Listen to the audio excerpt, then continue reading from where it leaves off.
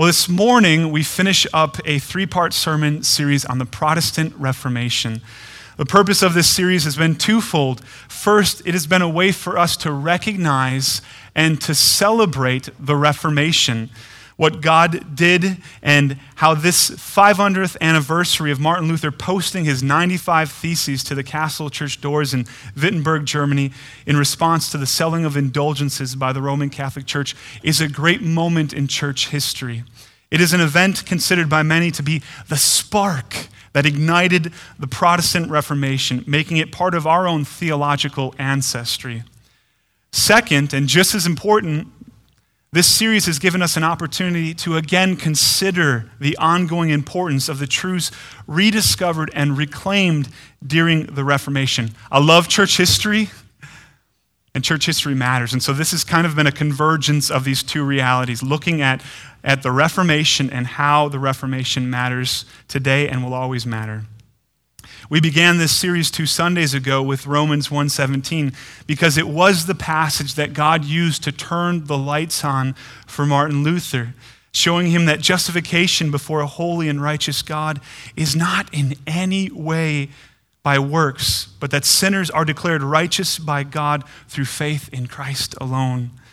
The Reformation was not about starting something new, but about returning to what is true, the Word of God, the Bible, and what God reveals in the Scriptures about the gospel of Jesus Christ. The Reformation was a movement back to the Bible as the final authority for Christ's church. This movement back to the Bible was needed because the Roman Catholic Church elevated tradition and the Pope to a place of equal authority with God's Word. The Protestant Reformation put God's Word back in its rightful place as the final and ultimate authority in the church, and was focused, this Reformation, on getting the Bible into the hands and ultimately the hearts of people. Well, last Sunday, Pastor Jesse, preaching on Galatians 1, showed us why the Reformation still matters today. Some have jokingly approached me, especially in my community group, and said, "You always seem to give the really hard sermons to other preachers." Now listen, I would have preached that sermon, but I had this wedding event. There's some people in our church getting married, and it was out of town. So let me just set the record straight. I had no intention of not preaching this sermon, but it just so happened that it fell on the same weekend that I was going to be away. Pastor Jesse did a wonderful job. He showed us how, despite the various ecumenical movements that try to minimize the differences between Protestants and Catholics, we evangelical Protestant Christians are still protesting the Roman Catholic Church's view of her authority as being equal with Scripture and their condemnation of the gospel of justification by faith alone, in Christ alone. We love our Catholic friends and neighbors and family members, but we disagree on the gospel. Pastor Jesse then reminded us that because we love Catholics and others who disagree with us on the gospel, we're to seek to share the good news of justification by faith in Christ alone. We're to pray for God to open their eyes and to change their hearts just like he did in us. Even if we grew up in a Protestant church, at some point God did what only he can do. He opened our eyes to see Christ rightly as our only hope. He removed the thought that we can add anything or participate in any way to our salvation. Well, in this final sermon in this Reformation series, we will look at the importance of the Reformation in the future. So not just that the Reformation matters today, and it does, but that it will always matter in the future. This is the so what, now what sermon in this series. The main text for this morning's sermon is 2 Timothy 4, 1-4, and you can find it in the Pew Bible on page 996. Now, if you're one of the few, the 5 or so, who read the bulletin before the service, if you made your way all the way to the back of the bulletin, you'll notice that the text that I just gave you is not the text listed as today's sermon text. The reason for this is because the bulletins were printed a little bit earlier in the week, and I was wrestling on the text that's in the bulletin and this text. So I was going to use one of the two, and I was kind of going back and forth. And at that moment, I thought it would be that text. But as I continued to wrestle through and think about the text, the two, I landed on 2 Timothy 4, 1-4. So it's not a misprint. It's my bad. It's my issue. I was wrestling until after the bulletins were printed. 2 Timothy 4, 1-4. I charge you in the presence of God and of Christ Jesus, who is to judge the living and the dead, and by his appearing and his kingdom, preach the word. Be ready in season and out of season. Reprove, rebuke, and exhort with complete patience and teaching. For the time is coming when people will not endure sound teaching, but having itching ears, they will accumulate for themselves teachers to suit their own passions, and will turn away from listening to the truth and wander off into myths. This is God's word for his people. May we hear it, believe it, and obey it. And now let's pray for God's help. God, you are the awesome, glorious, triune God. And we have come to worship you in spirit and truth. We want to adore you this morning. We want to treasure Christ. We want to make much of you. We have not come simply to go through some religious routine. We have not come to appease our friends, our neighbors, a family member. Ultimately, we have come, or we should have come, to worship you, the Alpha, the Omega, the King of Kings. We confess that so often we are distracted by the things of this world, even good things, that keep us from enjoying and treasuring you, the greatest gift in the gospel. We confess that we are often prone to wander mentally and emotionally and spiritually from Christ. And so we pray that you would use the preaching of your word this morning to refresh us, to revive us, to sustain us, to feed us, your people, spiritual sustenance.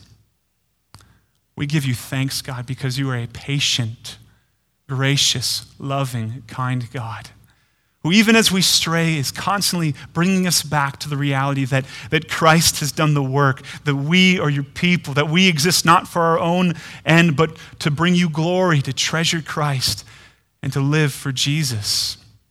Thank you, God, for this day, this time to hear the word, to pray, to rejoice in the gospel. And we do now pray, Father, that you would open the eyes of those who are in this place who are not trusting in Christ, that you would do what only you can do, show them your Son Jesus and his finished work, that the cross and the resurrection is at the heart of Christianity, and they need to trust in Jesus. Father, we lift up our brothers and sisters in this church and in other churches who are struggling this morning, who are overwhelmed by the circumstances of their lives and are frustrated, or who are tempted to look to other things than Christ to make it through, who are battling great hardship physically, emotionally, spiritually. Father, use us, use your word, use others, use their church to encourage them, to point them back to the gospel. And Father, we pray all of this because we need your help. We're people always in need of Christ, of your spirit, of your word. And so we pray these things for our joy and your glory. In Jesus' name, amen.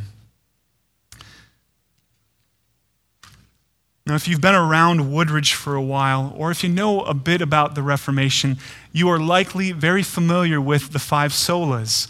We refer to the truths that are found in the five solas in some way, shape, or form every single Sunday. And I thought about that statement. Is that true? I don't want to make exaggerations, but I thought about it. It's true. We're always talking about these truths that are found in the five solas in some way, shape, or form. A few years ago, we even did an entire sermon series on them.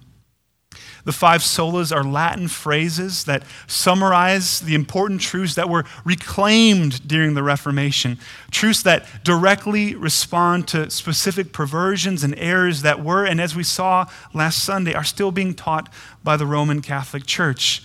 They are sola scriptura, scripture alone; sola gratia, grace alone; sola fide, faith alone; solus Christus, Christ alone; and soli Deo Gloria, to God alone be glory. We're always preaching and teaching and coming back to these important truths because they protect the gospel like scripture alone, the gospel that has been entrusted to us, and also because they are at the very heart of the good news that God has for sinners about the person and work of Jesus Christ. It's all about God's grace, faith alone, Christ alone, and it's all about the glory of God. But there's another Latin phrase that you might not be familiar with, even if you're familiar with the five solas, one that specifically addresses the matter before us this morning of the ongoing importance of the Reformation in the future. It is semper reformanda, translated from Latin into English. And I don't know much more Latin. I can kind of figure it out. I took Spanish in elementary school, so every once in a while you're like, okay, this kind of seems to have some connections to Spanish. But this is it, semper reformanda. I'm out. 6 phrases, that's pretty much all I know. Well, translated into English from the Latin, it means always reforming. This phrase is traced back not to the 16th century reformers, but to those in the 17th century who followed in Martin Luther, John Calvin, John Knox, and Ulrich Zwingli's footsteps by preaching and teaching and holding to the very same central core doctrines of the Reformation, that Scripture alone must be the final and ultimate authority in the church, and that justification is by grace alone, through faith alone, in Christ alone, and to the glory of God alone. This phrase, always reforming, captures why the truths rediscovered during the Reformation matter today and why they will always matter in the future. But what does always reforming mean, and how are we to do this? Well, the phrase semper reformanda, it's really only 2 words that come from a longer statement. In a 2009 Table Talk magazine article, Michael Horton, professor of systematic theology and apologetics at Westminster Seminary, explains that the entire statement translated into English from Latin, and I won't try to do it in Latin, is this: the Reformed Church is always in need of being reformed according to the Word of God. Horton then goes on to state in that article that although the Reformers themselves did not use this slogan, it certainly reflects what they were up to, and I would argue what the Bible teaches. Notice here what the agent, what the source, what the cause and the means is of the ongoing reforming in Christ's church: the Word of God. The Word of God. And this fits with the Reformation truth that Scripture alone is to be the final and ultimate authority in the church and on the matter of the importance of the Reformation in the future. This phrase then helps us understand why the truths reclaimed during the Reformation will always matter. We must always, church, individually and corporately, be reforming according to God's Word. This also brings us to the first 2 verses of this morning's text, 2 Timothy 4, 1 and 2. I charge you in the presence of God and of Christ Jesus, who is to judge the living and the dead, and by his appearing and his kingdom, preach the word. I have it underlined in my notes. Preach the word. Be ready in season and out of season, reprove, rebuke, and exhort with complete patience and teaching. Now, this charge is full of God-centered passion. Now, to be clear, to set the context, this is a charge from the Apostle Paul directly to a local pastor in a church. So there are some things that especially or explicitly apply to Timothy and then to the preacher in a church. But my argument this morning is that there is also truth here and there's application for us as we consider the ongoing work of reformation in the church today. So recognizing that this is a God-centered passion, passionate plea from the Apostle Paul, who knows that he is nearing the end of his ministry. If you read further down in verse 6 and 7, Paul makes it clear. He knows his time on earth is nearing completion. He's going to leave the world. He's going to die for the gospel soon. And so he's given this charge to the younger Timothy, who had been sent by Paul to Ephesus to continue the gospel ministry that Paul and others had begun in the church. And so for this reason, we might describe the work that Timothy was to do in Ephesus as the work of reforming the church according to the word of God. Paul had preached the gospel and others had started the work, and now Timothy was there to continue the reforming work that was to be done by the word. The seriousness of the task is seen in Paul's charge. Verse 1. Before he lays out the plan, he reminds Timothy that they are all in the presence of God. Friends, everything that we do is seen by God. Everything. We forget that sometimes. You know, we're busy with our lives. We're building our careers. We're raising families. Well, some of us, we're married or we're single. We've got our plan. And this reality that we are before the face of God, coram Deo. Okay, I've thrown another Latin phrase in there for you. Coram Deo. We are before the face of God in everything that we do. He is seeing what we do. And not only that, but Paul reminds Timothy that God will judge all things. The risen and triumphant Christ Jesus, who conquered death and right now is seated at the right hand of God the Father, is judge over all. So this is how Paul starts this encouraging charge to Timothy, this younger pastor. God's watching. He sees you. He's paying attention to what you're doing. And he is the judge over all. Christ Jesus will judge the living and the dead. He will determine who will receive eternal life and who will receive eternal death. And it will be by faith in Christ. Now it might seem as if Paul is trying to scare Timothy. These are some heavy words here. Hey, remember, God's watching what you're doing, and he's going to judge. As if he's saying something like, remember, God is watching you, so don't mess this up, Timothy. As if he's doing something like what some parents do with Santa. Okay. You better be nice. You better be good for goodness sake, because if you're not, there's going to be some coal in your stockings. You're not getting the nice presents that you want. You wanted some Legos, you're not getting Legos, you're getting broccoli. I mean, that's kind of the threat that looms in some homes with Santa. But that's not at all what Paul is doing here. Paul is giving Timothy a valuable reminder that is to strengthen and focus Timothy on the important God-given task that he, and I would say that this implication filters over into the rest of the church. Timothy wasn't just to do this work all on his own. Every Christian, everybody who loves Christ, who trusts in Christ alone, and loves his church, has been called to do. In his commentary on 2 Timothy, Kent Hughes writes concerning this passage, the realization that our service will be judged by the servant of all servants is jolting. This is not negative for the faithful servant, but is rather a source of added electricity. I love that. Electricity. This will wake you up in the morning, Christian. You're called to continue the work that Christ began, the apostles have laid the foundation on, and ever since the church has been doing. Obey God, fight sin, treasure Christ, and live for eternity. And you know what? The reality is that this can be really hard in every single culture and society, and we know that by our experience. But friends, God is watching us. He sees our faithfulness to his word, the things that we do for him in secret, the love that we have for the gospel and for God's people, Christ's church. He sees it all. He doesn't miss anything. And the work that Timothy was to do to strengthen the church and the work that he's called the pastor to do today, but again, this filters into the church, it's all worth it. It matters. The energy that we are to put into this work, the relationships that we are to build that can be really difficult sometimes. It's a lot easier, and it's not really, but we think at least, to follow Christ on our own, to be the Rambo Christian, to just do this Christian thing on our own. Start bringing people into the mix. They start telling you, good things that you need to hear that you don't want to hear. It gets harder. The struggles, the hardships, the misunderstandings that can take place in the church, the reproving, the rebuking, the exhorting, having patience and teaching. When it's really hard, it's all worth it. And why? Because Jesus is the good shepherd who laid down his life for his sheep. Jesus loves and he cares and he protects his church. The church matters because she belongs to Christ.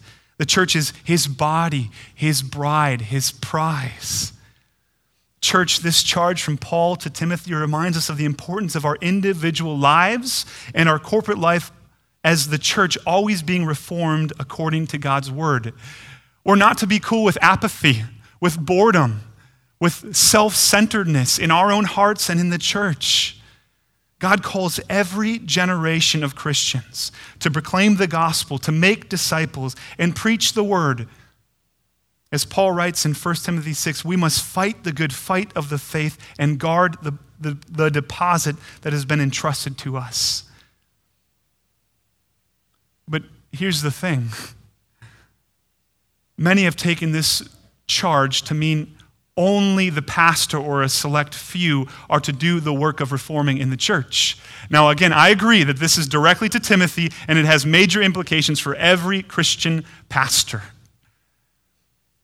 And yet, what the thought of making this exclusively the work of one man, one group of elders in a church has done is encourage mediocrity in the church.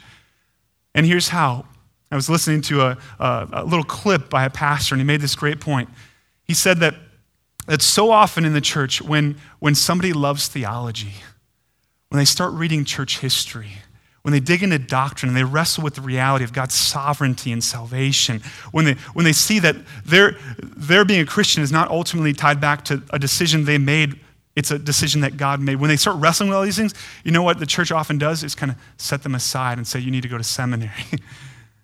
You're talking about deep things that are too heavy and too over our heads.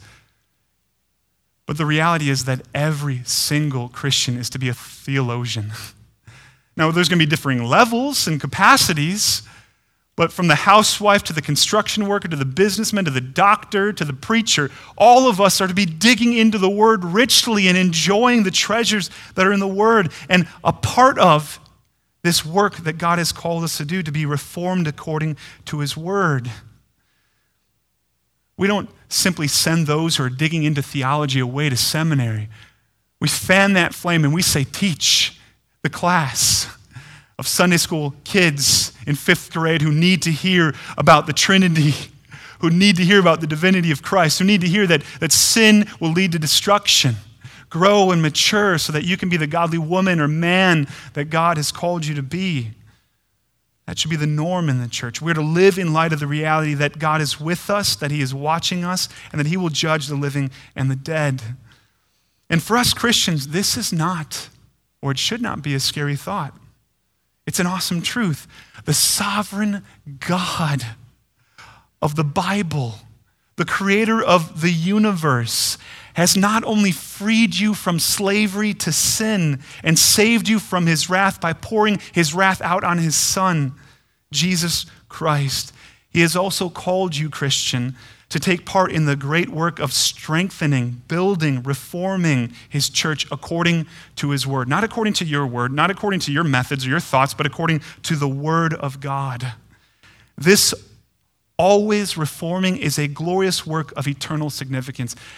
And this is what we are to do with our lives. Make disciples, preach the gospel. And in a sense, you can cover all that in the reforming work according to God's word that we are called to do. It's all part of it. And Christian, if you don't, here's the thing, you'll have less joy. If you make your life all about building your kingdom, your portfolio, your career, you will miss out on the joy and the calling that God has called us to do, to make much of Christ. Paul's charge also speaks of how long this reforming work will go on. Was it just a 16th century Protestant Reformation thing and then we just kind of coast? No, we're to do it until Jesus' appearing. That is, until Jesus returns, which Paul describes in Titus 2:13 and 14 as our blessed hope, the appearing of the glory of our great God and Savior Jesus Christ, who gave Himself for us to redeem us from all lawlessness and to purify for Himself a people for His own possession who are zealous for good works. This blessed hope of Christ's imminent return is what awaits Timothy and you and me and every other Christian. What a glorious day that will be when Christ returns. But until He returns and He brings His heavenly kingdom to earth, there is God-glorifying, reforming work for us to do in our own hearts and corporately as a church. I love talking with older Christians and those Christians who are facing hardship physically in this life, because this reality flows from them so easily. They don't want to waste time. They want to talk about Jesus. They know they have this, it's true for all of us, but they feel it in their bones that time is fleeting and that their lives, unless Christ returns, will end in death and then they will be with Christ. So they will not ultimately be dead, but they will be alive in Christ. And so they live differently. They talk differently. They have put their hope in the things of Christ, the things of God. And that is what we are to be like too. Whether we feel it or not, that's true. And this ongoing reforming work is described in verse 2 with 5 imperatives or commands. But the first command is what the rest of the commands flow out of and relate back to. And so it will be our main focus with the rest of our time this morning. That command is that Timothy would preach the word. This is how the church in Ephesus began. The apostles came and they preached the word and a church was formed. It's how all of the first century churches started.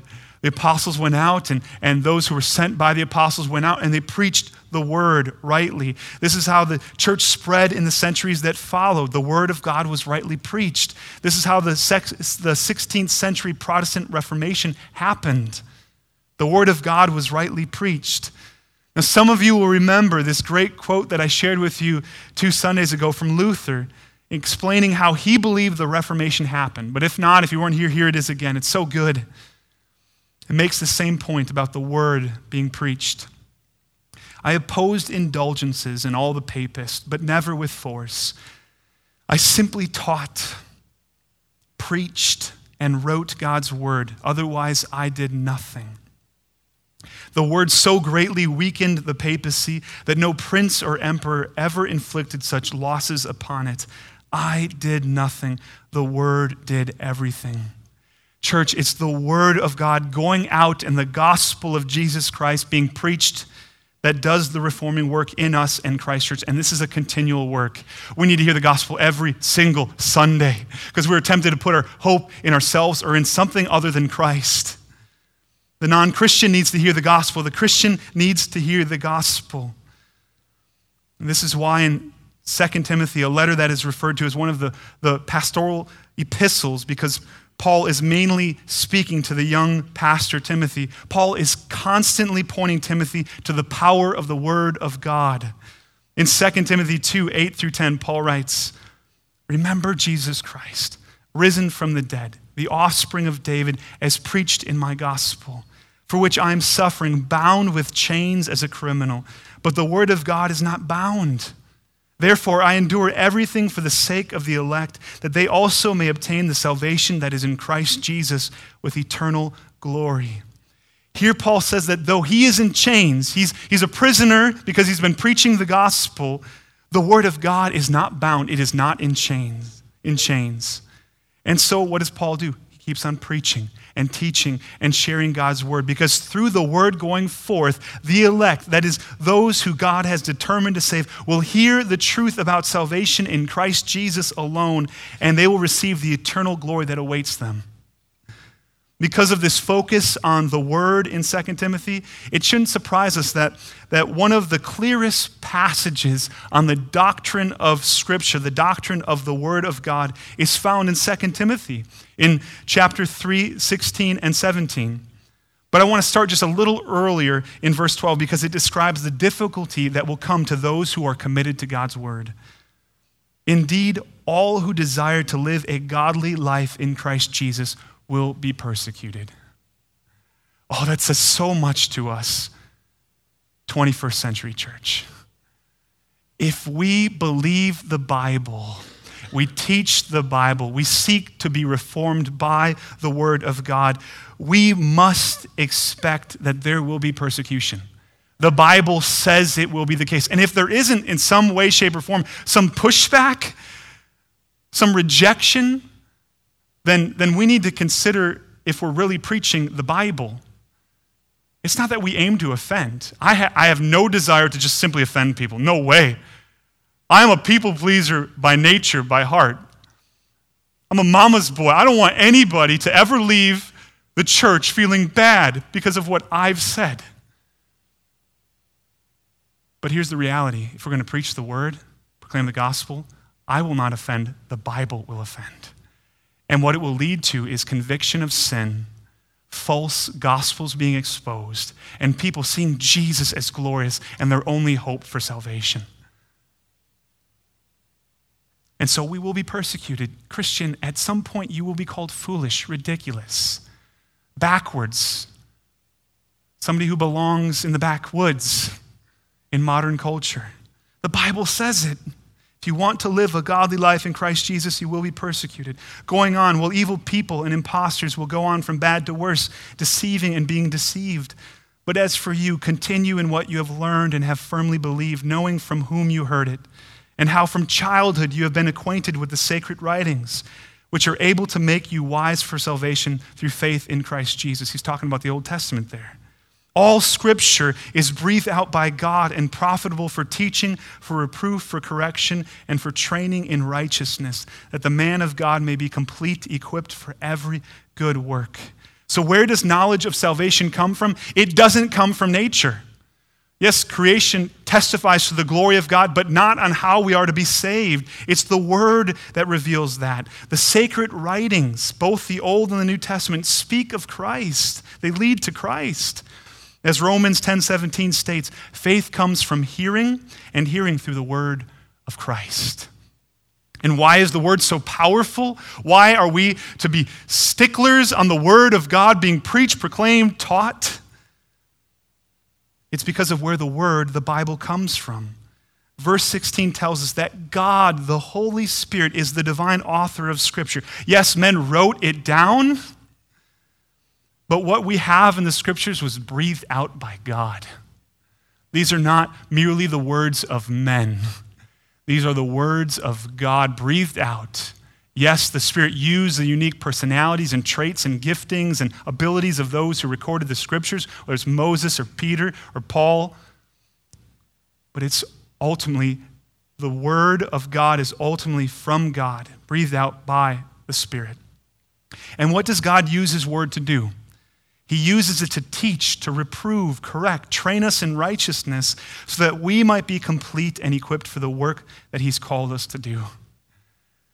Church, there's many good resources out there. Not all of them are rooted in Scripture, and not all of them contradict Scripture. They can be used alongside of, but here's the reality. What we ultimately need, what we ultimately must hear is the Word of God. I love reading the Puritans, I love reading Spurgeon, I love reading Calvin, I love reading these guys. But if all that was taken away right now, big burning was happening, Fahrenheit 451 style, if you've read the book, you know what I'm talking about, just burning all these books, and all we had left was the Bible, we would be just fine.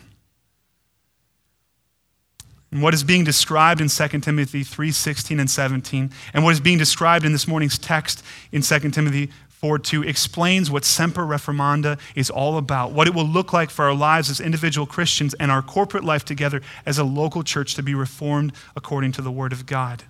As the Word goes forth, we will submit our lives, our practices, our traditions to Scripture, and the Word of God will continue to shape, change, grow, and sanctify us individually and corporately. To be a church always reforming according to God's word means that we will be a church of the word. People will come and say, I disagree with what they have to say. They love Jesus and they love the Bible. That will be clear even to the non-Christian. That church, and this is to be true of all true churches, loves the Bible. So church, we will study it unashamedly. Dig into theology. We will learn it. We will memorize it, especially key passages that teach us who God is, who we are apart from Christ, who we are in Christ, what sin is, how we are saved by faith in Christ alone. We will immerse ourselves in the Word and be changed by it. Semper Reformanda. Charles Spurgeon once described John Bunyan, the early Reformed Baptist preacher who wrote Pilgrim's Progress, one of my favorite books. Read it if you haven't. He described him as a man who, if pricked, would bleed, be blind. That is, he would bleed Bible. In the wake of the Reformation, which rediscovered the gospel that sinners are justified by grace alone, through faith alone, in Christ alone, to the glory of God alone, that's what we are to be, church, a church that bleeds Bible. Bleeds Bible. We cannot get bored with the gospel. I have nothing better to tell you than about Jesus Christ and the implications of the reality that Jesus died for your sins and God raised him from the dead, and how now, because of that, you are forgiven of your sins. You have been born again if your faith is in him. That is the greatest news that you could ever hear from me or from anybody else. And the implications and the realities of that truth are to sink down into your heart on and on, over and over again, now and into eternity. We find why Semper Reformanda is so necessary in verses 3 and 4 of this morning's passage. 2 Timothy 4:3 and 4. For the time is coming when people will not endure sound teaching, but having itching ears, they will accumulate for themselves teachers to suit their own passions and will turn away from listening to the truth and wander off into myths. We started this Reformation series to remember the 500th anniversary of the gospel truths of justification by faith and those other truths. We had this Reformation series in response to that, to celebrate the 500th anniversary of that event. It's still a response to the Catholic Church's teaching on the gospel. And yet here's the thing, church. This itching ears, this setting aside sound teaching has happened throughout all of history. It's not just a 16th century thing. We find it in Israel's history when after God freed them from slavery in Egypt, while Moses is up on the mountain getting the law of God, what are they doing? Crying out to Aaron to give them a golden calf so they can worship God with it. We see the same need for semper reformanda always in the prophets in the Old Testament who are often calling out the false prophets who the people ran to and loved to listen to. We see it in the New Testament when Jesus explained in the parable of the four soils that many who profess to be believers are really unbelievers. Just because someone says they're a Christian doesn't mean they are. It's a work of God. We see it in how so much of the content of the epistles in the New Testament is aimed at and addresses false teaching.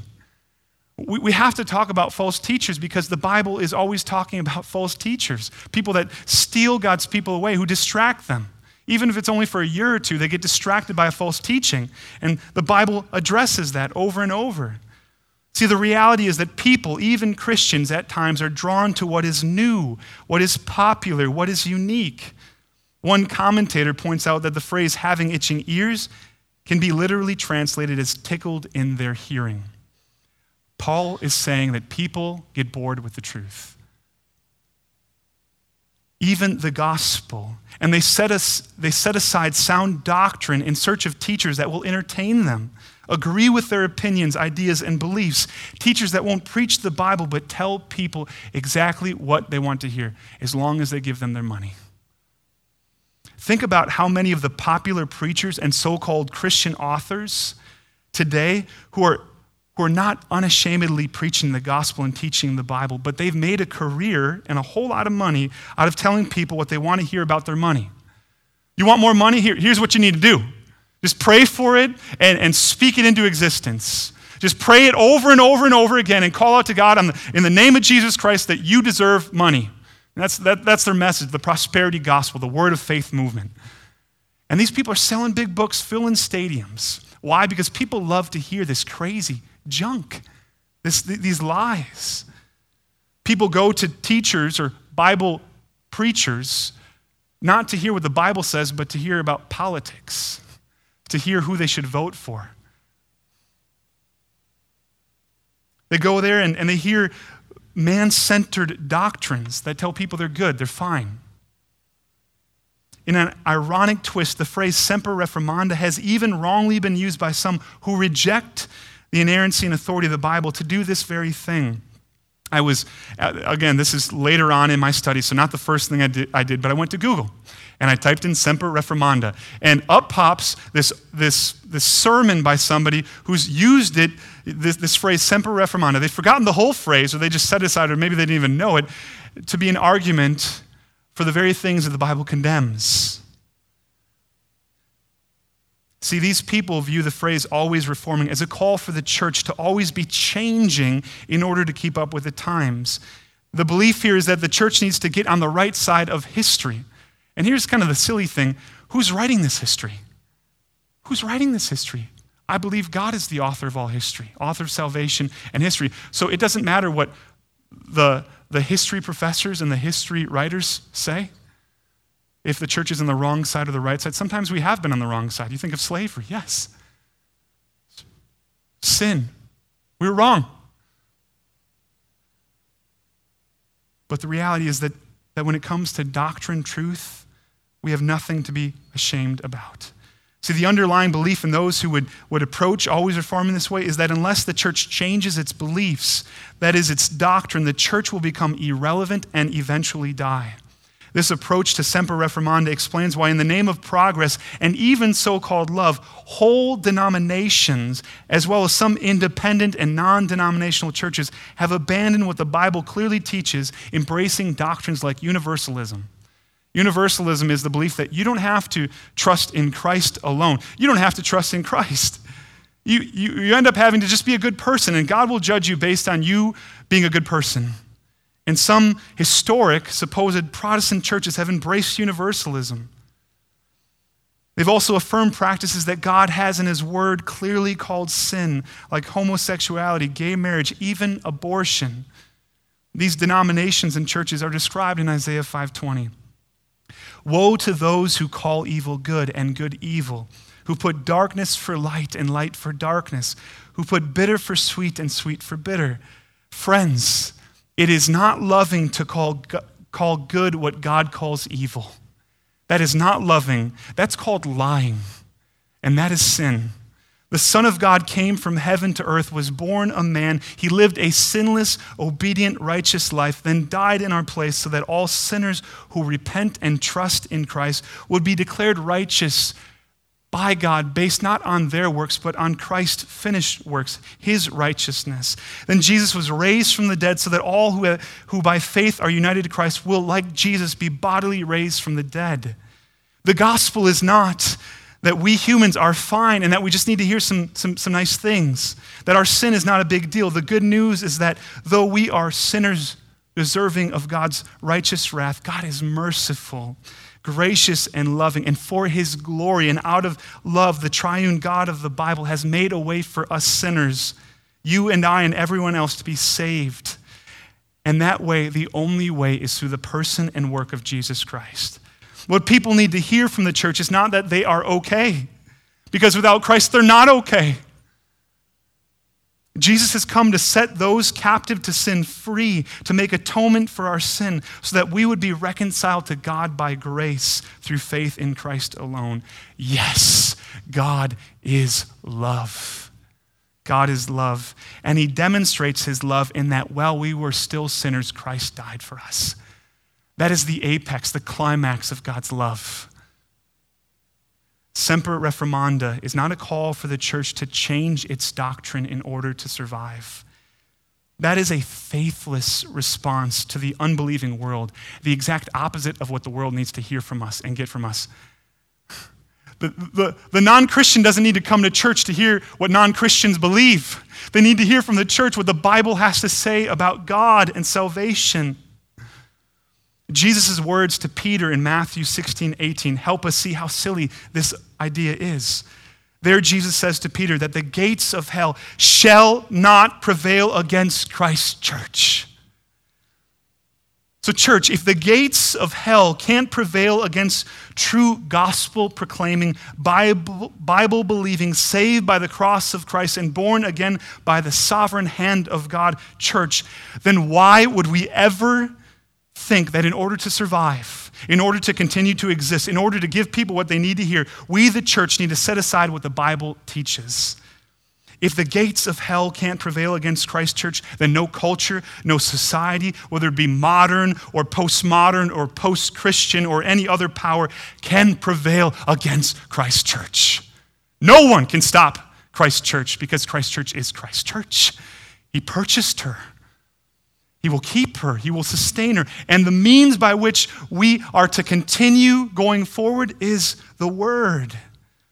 In fact, history proves the opposite to be true. It is when a church is being reformed by the world rather than the word that it's only a matter of time before that church ceases to be a true church and eventually dies. You only have to look at those denominations that split in the 20s, 30s, and 40s and the ones since, because theologically they abandoned the gospel and the truth of Scripture. They're dying out. In a generation or two, those buildings will be more bars, more museums, they'll be stores, because they die because they cease to be a church. Always reforming means that as a church, we're always submitting our lives, our opinions, our views, our practices, our beliefs to the Word of God. It means that following in the footsteps of the reformers, we're constantly going back to the Bible. that we hold firmly to the great truths that the reformers rediscovered and proclaimed, and we're to pass on to the next generation. See, we're not starting something new every generation. We're simply going back to the Bible, and we're holding to the truths that have been handed to us. Justification is by faith in Christ alone.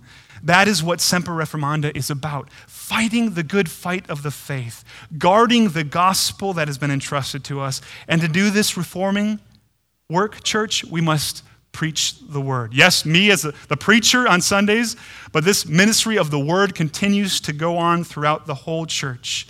And not only that, but we must be ready in season and out of season. When there's a lot of people coming and there seems to be a lot of awesome God-centered fruit, and when there's not as many. We're to reprove, rebuke, and exhort. Again, not easy things to do. And we're to do this not out of anger, but with patience and teaching. Teaching what? The word. This is the call of Semper Reformanda. This is why the Reformation still matters. And the work that we are still to do is reform according to the word of God, continually, individually, and corporately. Let's pray. God, we do thank you and praise you for the various churchmen, men and women, leaders, people who have preached the gospel, died for the word to go forth throughout all of history, from the first century to the second century, through the 16th century, and on even to today. Our brothers and sisters who have died for the sake of the word to go forth. We do pray for help. It is much easier to keep our mouths shut, to shrink back, to be overwhelmed by the culture and the changes that are always going on in the world.